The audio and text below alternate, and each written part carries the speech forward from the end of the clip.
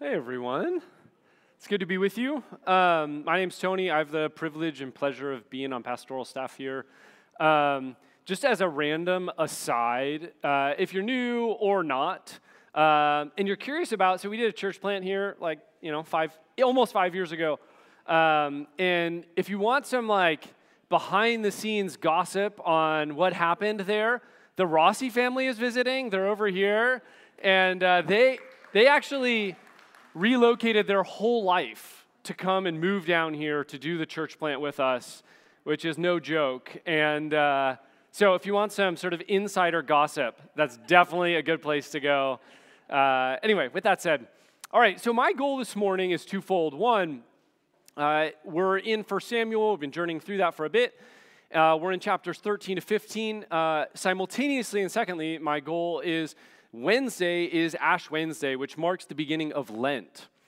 Now, Lent, I think, is important for a few reasons, which I'll explain in a bit. But my hope this morning to do is to sort of use chapters 13 to 15 in 1 Samuel to paint a picture of how we can lean into this season called Lent. Now, a bit of background, maybe if you grew up in a Catholic home growing up, you gave up sweets maybe or didn't eat meat on a Friday. If you grew up in an evangelical home, you might be like, what is Lent? I have no idea what you're talking about. Depending on where you are on that spectrum, and I imagine all of us are in this room, I wanted to set a little bit of a stage. One, Lent comes from the Old English, lengthen, which simply means spring. It's the 40 days leading up to Easter, and it's the 40 days leading up to that. Now, if you've ever had a big event in your life, maybe you got married, maybe you had children, maybe you had a big recital or sports game you were preparing for, rarely do you just show up, right? Usually you do pre-work so that when you show up to that big football game or basketball game or your marriage, your heart is prepared. Otherwise, it doesn't tend to go well, right? Lent functions similarly. Lent is 40 days to prepare our heart to encounter Jesus on Good Friday when he suffers, is tortured, and dies on your behalf and on mine. It's to prepare our heart for Easter when Jesus is raised from the dead and we realize there is hope in a sinful, and broken world, yes, even for you and me in this broken world we live in. So we take this season of the year, and the church has done this since the very beginning in the 200s. Irenaeus is writing about this. In Nicaea, one of the first major church councils in 325, Lent is a normal practice of the church. So what we want to do is become the kind of people that are shaped by the scriptures, but also take seriously that our hearts wander throughout the year. And sometimes it's helpful to take 40 days and say, all right, where am I with this thing called sin? Right? Paul describes in the New Testament how sin reigns over us. It's not just a behavior we do, it's a force. And we want to sort of consider how that force could be at work in our lives as we lean into why does Jesus die on a cross? Why is Jesus tortured and exiled outside the city and then raised from the dead to deal with sin? What's the big deal? So what we're going to do is we're going to lean into 1 Samuel. Now, this is 3 chapters. I cannot do 3 chapters very easily in one little sermon. If we wanted to stay till 3 or 4, I could go line by line. I can't. Let's do it. I'll have Aaron fill in at the end, yeah. Instead, what I'm going to do is I'm going to highlight 3 key moments in chapters 13, 14, and 15, and I think they will provide us a window into what sin does and what it looks like. Okay? Moment 1. 7 days? Background. Once again, Israel is sort of approaching a battle with the Philistines. The battle's brewing. The Philistines, the text says, are like sand on the seashore in multitude. Israel's terrified of this army. The people literally are hiding themselves in caves, in holes, in rocks, and even finding cisterns to hide in. They're terrified. Saul, who is anointed prince or king, he's worried. He's unsure what to do. The people around him are, the text says, trembling in verse 7. And this is where it gets interesting. The text says, verse 8, he waited 7 days, the time appointed by Samuel, but Samuel did not come to Gilgal, and the people were scattering from him. The people, his army, they're leaving. They're afraid. Saul's starting to panic a little bit. What should he do? What is the wise, faithful course of action?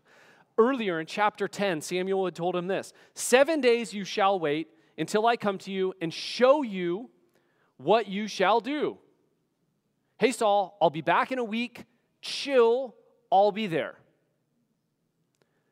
But simultaneously, in this same conversation in chapter 10, he also told Saul, do what your hand finds you to do, for God is with you.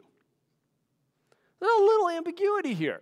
So what am I supposed to do, Samuel? Am I supposed to wait 7 days? Or am I supposed to do what I should do according to what I think is best? He decides that he's going to offer this sacrifice, which should be Samuel's role, right, as the priest. He offers a burnt offering and a peace offering, and right after he's done, Samuel shows up and he's like, hey, what are you doing? I want you to notice Saul's reply. He says this: when I saw that the people were scattering from me, and that you did not come within the appointed days appointed, and the Philistines had mustered at Michmash, great name, and I said, now the Philistines will come down against me at Gilgal, and I have not sought the favor of the Lord, so I forced myself and offered the burnt offering. Right? Saul's afraid. His troops are leaving. The Philistine army is approaching. He's panicking. Oh no, where is Samuel? I need to do this.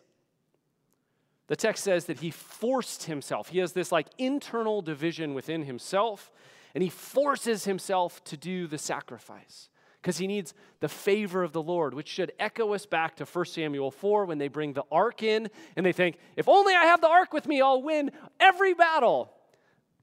So he offers the sacrifice to get the favor of the Lord. He's afraid. Troops leaving, Philistines there. Maybe God won't show up unless I offer this sacrifice. Saul's afraid. Samuel, though, he doesn't say, dude, I'm sorry you're afraid. That must have been tough. He says this: you are foolish for your lack of trust. And he tells Saul, you're not going to have a dynasty. And God now is going to find a king after his own heart. Chapter 13, verse 14. And what Samuel is saying is, hey man, God wants a king who will choose to do what God says, who cares more about obedience than sacrifice. By listening to his voice more than burnt offerings, God wants a king who's going to trust him. And really, we need to understand this story in light of Genesis 1 through 3. You might not originally see this, but it's actually pretty important through this whole narrative, and we'll keep going back to it. Genesis 1 through 3. Genesis 1, remember, God creates all things good. On the sixth day, he appoints man and woman in his image. Right? They're meant to be his image bearers, his representatives of his kingdom, like kings and queens on earth. He says, you're going to rule over all these things. Then in Genesis 2 and 3 in Eden, there's two trees in the garden, right in the center. One, the tree of life. The other, the tree of the knowledge of Tov and Ra, or good and evil. Right? You have this idea of the tree of the knowledge of good and bad represents this choice of whether humans are going to define good and evil for themselves, do what is right in their own eyes, or whether they will trust God for wisdom, for provision, as they rule as his image bearers over creation. Back to 1 Samuel 13. You have a king, right? You have a choice. Will this king, will he live into, right, the image-bearing hopes of God in Genesis 1? He has a choice of who to trust for wisdom. What does he do? Well, Samuel says that he is foolish. He has not chosen God's wisdom. Right? And if you riff back to Genesis 3, it's important to note that wisdom is not primarily defined, or sin in this point is not primarily defined as heinous acts of murder and violence. but it's actually seeking wisdom apart from God. Put in one word, foolishness. Right? Even though, it's interesting, right? Even though Saul is terrified of this Philistine attack, no big battle ensues. All that fear, all that worry, the panic, the premature sacrifice, foolishness. For what? Story number 2. An ephod, the ark, vows, and lots. Yeah, I know. Lots of words. Background, right? Some time passes.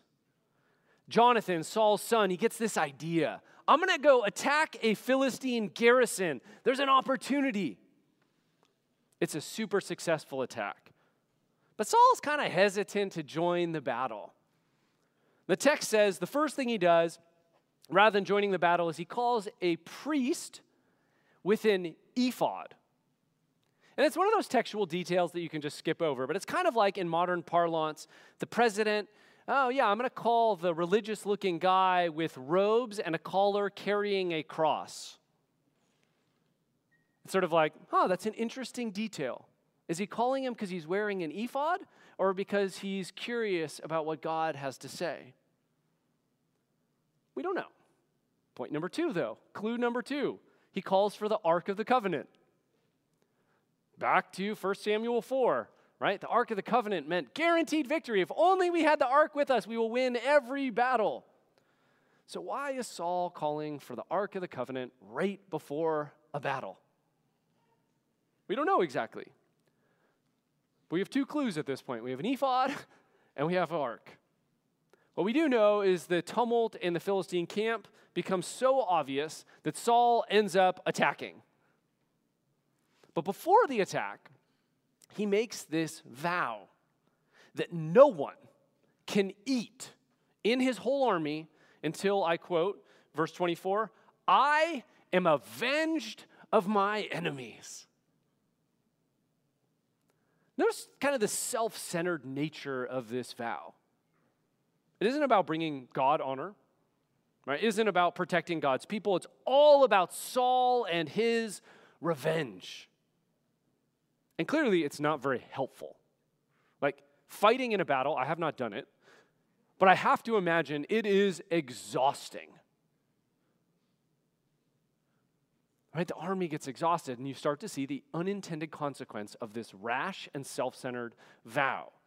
Right after this, Jonathan, his son, in extreme hunger and unaware of the vow, eats honey on the battlefield. Then the troops, in their extreme hunger, end up taking spoils of war and eating meat with blood still in it, which is actually against the Mosaic law. Saul has this rash vow. You have all these unintended consequences. He realizes, okay, they eat some meat with blood in it. Okay. Then he says, right, verse 34, let every man bring his ox or his sheep and slaughter them here and eat. Do not sin against the Lord by eating with the blood. Good job, Saul. Like, you tried to address it, but notice what he doesn't say. Oh, man, I made a mistake. Oh, yeah, my rash vow created all of these issues. I put you guys in this position. My bad. I was the cause of all this. No, nothing there. And as the story picks up again, the text makes clear that Saul is focused on finishing the Philistines off. Right? He wants to keep attacking until he is personally avenged. But there's this man of God in the camp, and the guy says, maybe you should ask God about it. Maybe? An idea? And for the first time in the story, Saul seems to try and talk with God. Verse 37, Saul inquired of God, shall I go down after the Philistines? Will you give them into the hand of Israel? But he did not answer him that day. Right? Rather than acting brashly, rather than doing simply what was right in his own eyes, he asked God, well done, Saul. Awesome. He then waits 24 hours, doesn't hear anything, and he starts now turning to lot casting to figure out what is wrong.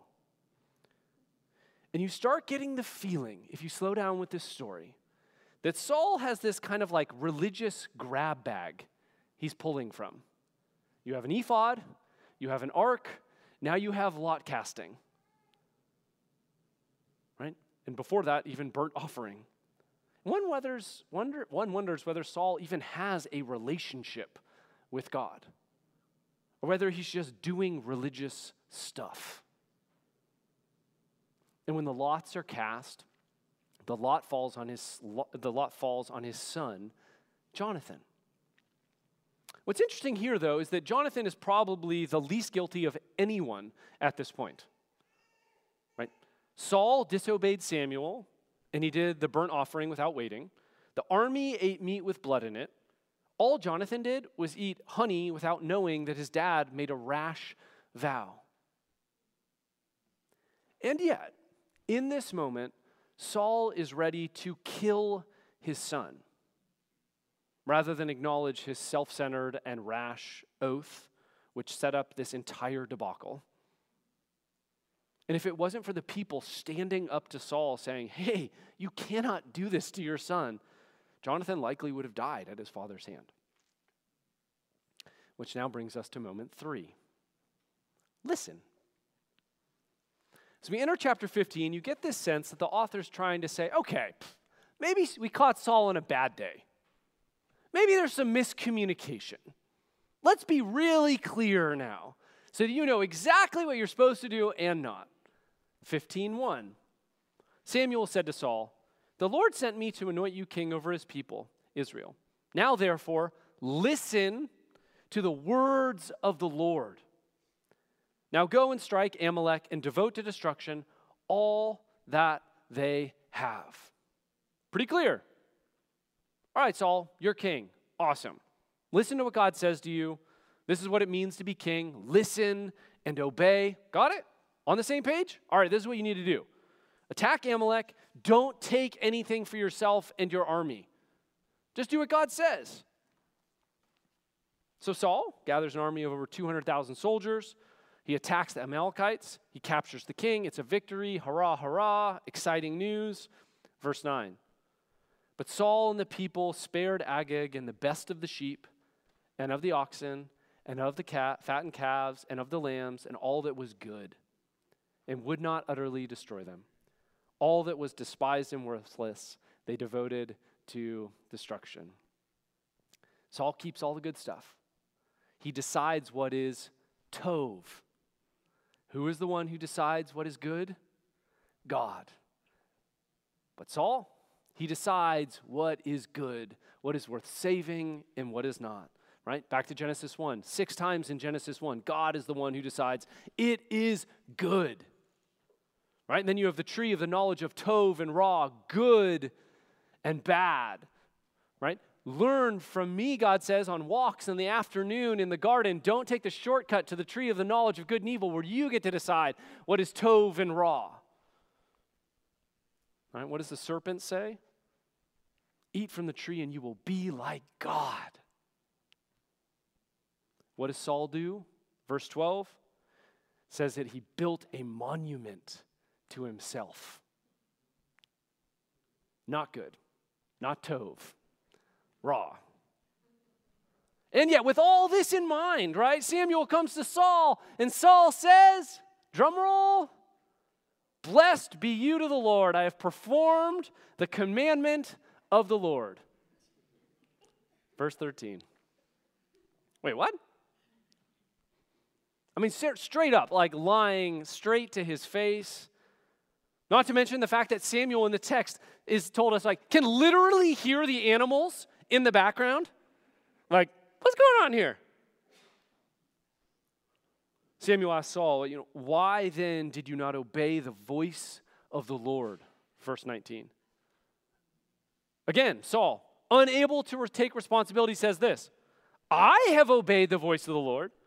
I have gone on the mission in which the Lord sent me. I have brought Agag the king back, the king of Amalek. I have devoted the Amalekites to destruction, but the people took the spoil, the sheep and oxen, the best of the things devoted to destruction, to sacrifice to the Lord your God at Gilgal. I have 4 times, but the people, not me, They didn't listen. Remember what happens in Genesis 3? The first thing that happens after the fall, right? Shame, hide, blame. One of the first consequences of sin, right, is that they blame each other. Samuel says, verse 22, "Has the Lord as great delight in burnt offerings and sacrifices as in obeying the voice of the Lord? Behold, to obey is better than sacrifice, to listen than the fat of rams. For rebellion is as the sin of divination, and presumption is as iniquity and idolatry. Because you have rejected the word of the Lord, he has also rejected you from being king." God just wants Saul to obey. But Saul seems more focused on sacrifice and other religious stuff. Right, and it's only here, when Saul is rejected as king, that he finally admits any responsibility or sin in the entire process. Verse 24, "I have sinned, for I have transgressed the commandment of the Lord and your words, because I feared the people and obeyed their voice." Right, Saul admits for the first time in this text that he's afraid. He admits that he's afraid of the people and that he's listening to their voice versus God's. I did it. My bad. But even here, as the text unfolds, the author suggests that maybe Saul's repentance is more words than actually true repentance. As the text unfolds, Samuel in verse 35 mourns for Saul. Verse 35, God feels regret. Saul doesn't seem like he feels anything. He doesn't seem to have any sorrow for his actions. Saul potentially remains unrepentant actually to the end. Now the question is, in our everyday life, as we enter this season called Lent, what does this text have to say to us? Right, what does this text of Saul's downfall have to say? And I think a few things. First, I think this story gives us windows into what sin is like and how we can pay attention to it as we enter Lent. Because what we're trying to do is prepare ourselves for, why does Jesus die on a cross? Right? What is he trying to address? The ravages of sin in the world. What is he resurrected towards? Right? Well, it gives us hope that we do not have to stay stuck in these patterns of sin that reign over us. It gives us a sense of hope. And so what we're doing is we're paying attention to sin in Lent so that when we hit Good Friday and Easter, we're a people that can say, yes, God, you died for me. You died for the brokenness and sinfulness of this world, and our hope is in you. The thing is, though, often we carry these assumptions about Lent, primarily that it's about giving things up. And I think there's some truth to that, but I want to reframe. I think Lent is about stopping doing certain things so that we can start doing other things. It's not just about creating an absence. Like somehow if we give up sugar, we're somehow more righteous. What do we need to stop doing so that we can start doing things that bring us closer to God, to one another, and even reconcile us within ourselves? There's three things I want to hit on. First is the three consequences that I want to talk about today, that sin, how it affects us. And I'm going to go back to Genesis 3, and I'm going to go back to 1 Samuel. The first thing I want to highlight is that sin divides us relationally from God. When we read this in 1 Samuel, we see, right, by the end of chapter 15, Saul is just worshiping himself. He builds a monument to himself. He's no longer a humble creature worshiping God, right? He's not just that guy finding lost donkeys, right, in chapter 9. He's now building an altar to himself. He's trying to make himself into a god, and this is what sin does. Adam and Eve seek wisdom apart from God. Right? The serpent says, "You will be like God." And that's what they try to be. And immediately, right, things fall apart. Genesis 3:8. Then the man and his wife heard the sound of the Lord as he was walking in the garden in the cool of the day, and they hid from the Lord God among the trees of the garden. Previously, Adam and Eve had lived in the garden in harmony with God, naked and unashamed. Now, having sinned, their first impulse upon hearing God and his voice is to what? Hide. This is humanity's basic and most elemental estrangement. Because of sin, we hide from God. Right? An open, trusting, shame-free, fear-free relationship is broken. Right? We see this with Saul. Saul doesn't really seem to trust God. Sure, he turns to all kinds of religious stuff. But God? Not really. And I guess as we enter Lent, I think we're invited to explore what does it look like for you and me to run from the voice of God, to trust in our own wisdom rather than his, to do what is right in our own eyes rather than allow God to define what is tov for us and the path we are invited to walk. I guess as we enter Lent, I would invite you to consider what might it look like for you as you prepare for Good Friday and Easter to intentionally create space to draw near to God, to come out from hiding behind the tree and walk towards him. If I was going to get really practical, I would say some of us are tempted to trust in money. And the Lenten practice then is to say, you know what, I'm going to learn how to give. So if you've never given money to God's work in the world, I would say, I don't care what you start with, a quarter, just start. That's the work of Lent. Stop doing greed, start doing generosity. Or maybe it's time. You're driven by anxiety and fear of trying to cram everything into your life. So what you do is you stop doing rushed and anxious, and you start doing some Sabbath practice to slow down and say, all right, God, here I am. Or maybe you're tempted to worship political figures in this time and put your hope into politics. And so what you do is you stop listening to every article, every social media post, everything online. You just fast from any political reading or listening. And you take all that time you did that, and all you do now is intercede and pray for our nation and our world.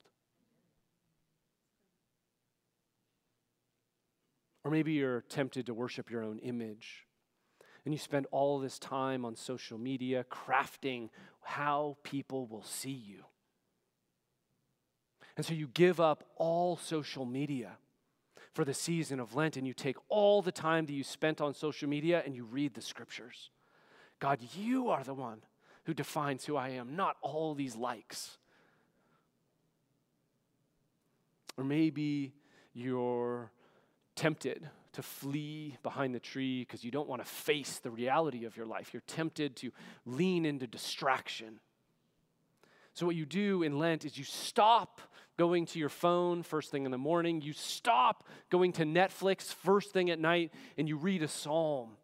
Or you read a chapter from the Gospels before you do that, right? You stop doing and start doing so that you come from behind the tree and move towards God in relationship. That is what we do during Lent. Sin divides us from God. We stop doing things to start doing things, to become aware of that essential division that props up in our life. Another fruit of sin is estrangement we have between one another. And we see this with Saul, right? He blames the soldiers for taking all the stuff. What is their problem, right? 4 times. I did, but them. He's willing to even kill his own son rather than take responsibility. Genesis 3:12, right? When God asks Adam, what happened? Rather than take responsibility, what does he do? He blames. The man said, the woman who you gave to be with me, she gave me the fruit, and I ate.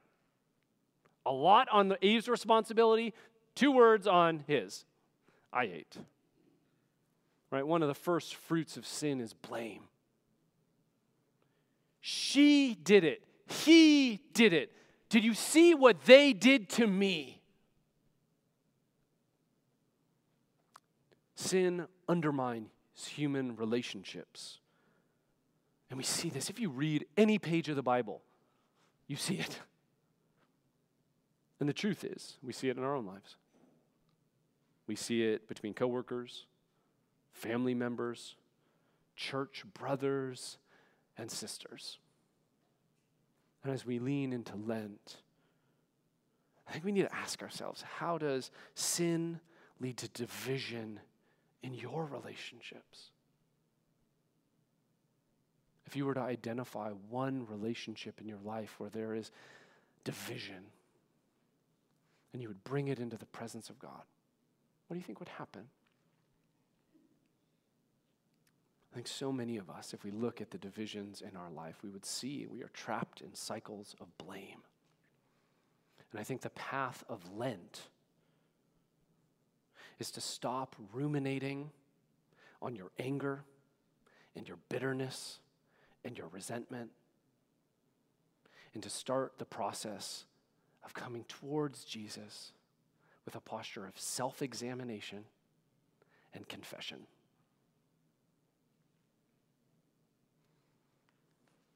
Is there one relationship in your life that you feel like, man, I should probably talk with Jesus about this? What does it look like for you to leave that cycle of blame and move towards self-examination? Move towards confession in the presence of a loving God who really doesn't want you to stay trapped in that cycle of resentment and bitterness. That's a really terrible place to live. Third, sin also leads to internal division. In Saul, we see this how he always seems to have like 1 foot in and 1 foot out. You notice this, right? If the last week we talked about how he's anointed by Samuel and then he hides in the baggage. Right? He's afraid of the Philistines. He's not sure what to do with the burnt offering. And the text says, fascinating, right? Verse 12, he forced himself to do the offering. It was like he had this internal debate or internal war within himself, and he's like, I don't know what to do. In Genesis 3, we see the same internal division. In Genesis 2, right, man and women are naked and without shame. The first thing that happens after they sin, they experience shame, which is an internal sense that I am not okay. Something is wrong with me. What's the first action they take? They cover themselves with fig leaves. They cover their shame from one another. And then immediately they hear God approaching. They experience fear. And now they hide from God. Both this shame and fear, this covering and hiding, suggests that humans, as a result of sin, no longer feel at home within themselves. And you see this in the New Testament too. Romans 7, Paul writes, "For I do not understand my own actions. I do not do what I want, but I do the very thing I hate. Now if I do what I do not want, I agree with the law that it is good. So now it is no longer I who do it, but sin that dwells in me." The Apostle James wrote that conflicts and disputes that he saw in his day and in the church, he said, arose from cravings that are at war within you. This is James 4:1-2. Paul sees this sense of sin is indwelling and there's like this battleground internally. James says that there's war and conflict among you because there's a battle within you. Internal division, internal war. This begins in Genesis 3, and you can see it in Saul's life. And the truth is, every one of us has a front row seat to this narrative and this dynamic played out within our minds and in our hearts. And I guess my question to you today is, do you know where those battle lines are within your mind and your heart and your soul? My experience is all of us have probably like 2 or 3 real places of tension and conflict where discipleship to Jesus is waged. There's like a war going on. Do you know where those are in you? Sometimes I find that if you've been in the Christian life for long enough, sometimes we just accept that we're never going to win those battles, so we give up. Or some of us, we just think, oh, it's all about external behavior. But the point is, external behavior comes from the overflow of the heart, right? What does Jesus say in Mark, right? Overflow of the heart is what leads to sin. And what we're trying to pay attention is the battle lines that are within the human person that lead to all these sinful behaviors outside. Do you know where those 2 or 3 are within you? Where that Western Front is within you? I think there's like a 4-fold process here. First is I think we need to identify. Where are they? This is maybe paying attention to this week or this Lent. Where are those primary battles in you? Right? I talked about these earlier, right? This could be around money or politics. I think there's 1,000 different things where these things play out. Do you know where they are? Identify them. Second is to understand them. What really is motivating this for you? And often it is super elemental. And it often goes back to Genesis 3. Fear and shame. Like, I don't know what percentage, but a massive percentage of these battles are really around fear and shame and whether we will trust God with our identity and our life. Identify, understand. What motivates you here? What really tempts you? 3, and I think we skip this step way too often, we need to include. Include other people so they know where those battle lines are within us. Include God. God, help me. And the 4th step, I think, is to resist. Identify, understand, include, resist. Often what we do is we just go straight to resist, and we skip literally those 3 other steps, and we fail again and again and again and again, and we wonder, why do I suck at this? Well, 1, we haven't really identified where the battle lines are, so we're not prepared. 2, we don't understand them. 3, we haven't involved other people or God to walk with us and hold us up so that we can continue resisting.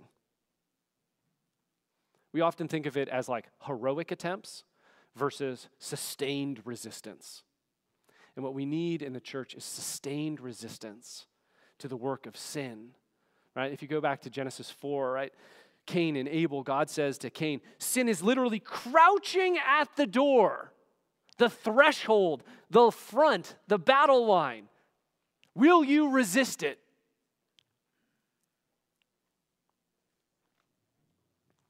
Lent is the season when we bring our divisions with God, our divisions with others, and the divisions within ourselves into the light of God's presence.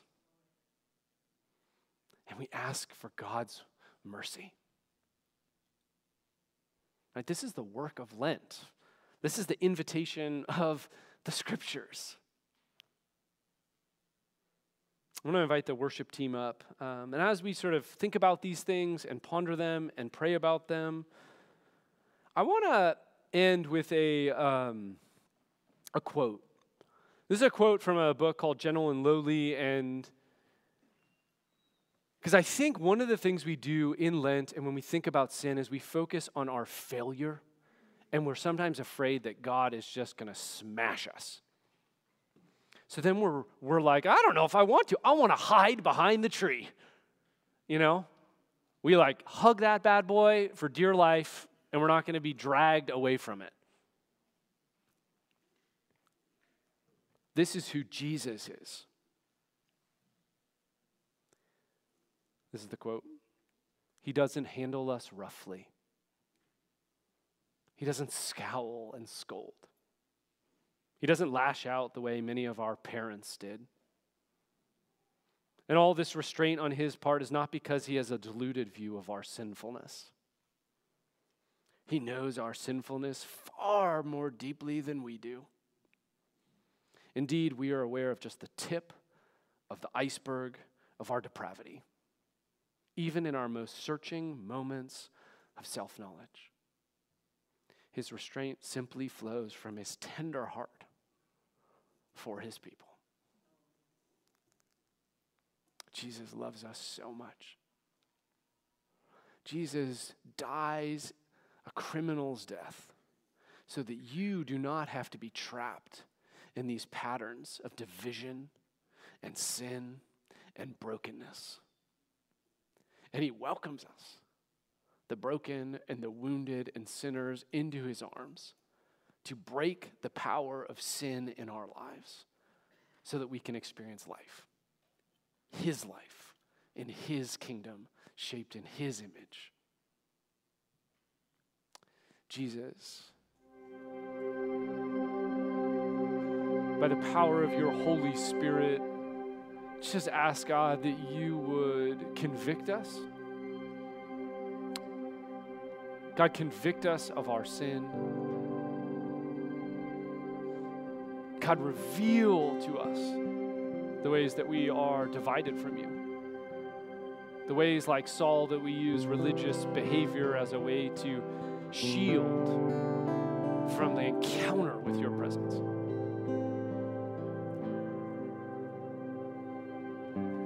God, help us to see.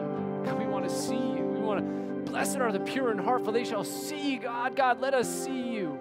Make our hearts pure before you. And God, you want to form us into a people, a church that are unified under you and in your kingdom. God, reveal to the ways that we blame shift. God, reveal our hearts to us, the ways that we have settled for sinful behavior and posture with friends and family and co-workers. God, give us the face, the image of one person in our life, God, that you want us to consider and self-examine. God, give us an image of that person right now by your Spirit. One name, one person that we can work on this Lent.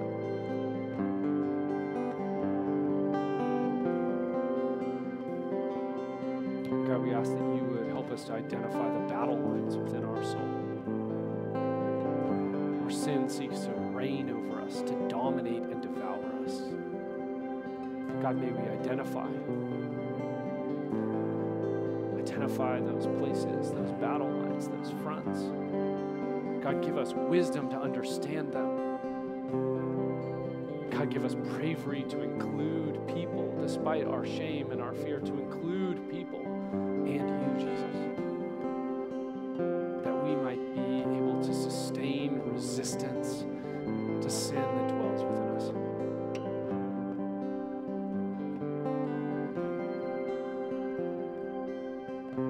God, in this space, we know it is not by human effort that we are transformed into image bearers, that we know it is not by human effort that we get this right, but it is because of you, Jesus. It is because of your love for us. That's what we're going to do now, God. We're just going to stand here and we're going to sing of your love for us. That none of us are too far away. None of us are too broken. We are actually all in the same camp, in desperate need of you. Church, let's stand and worship the God who rescues us.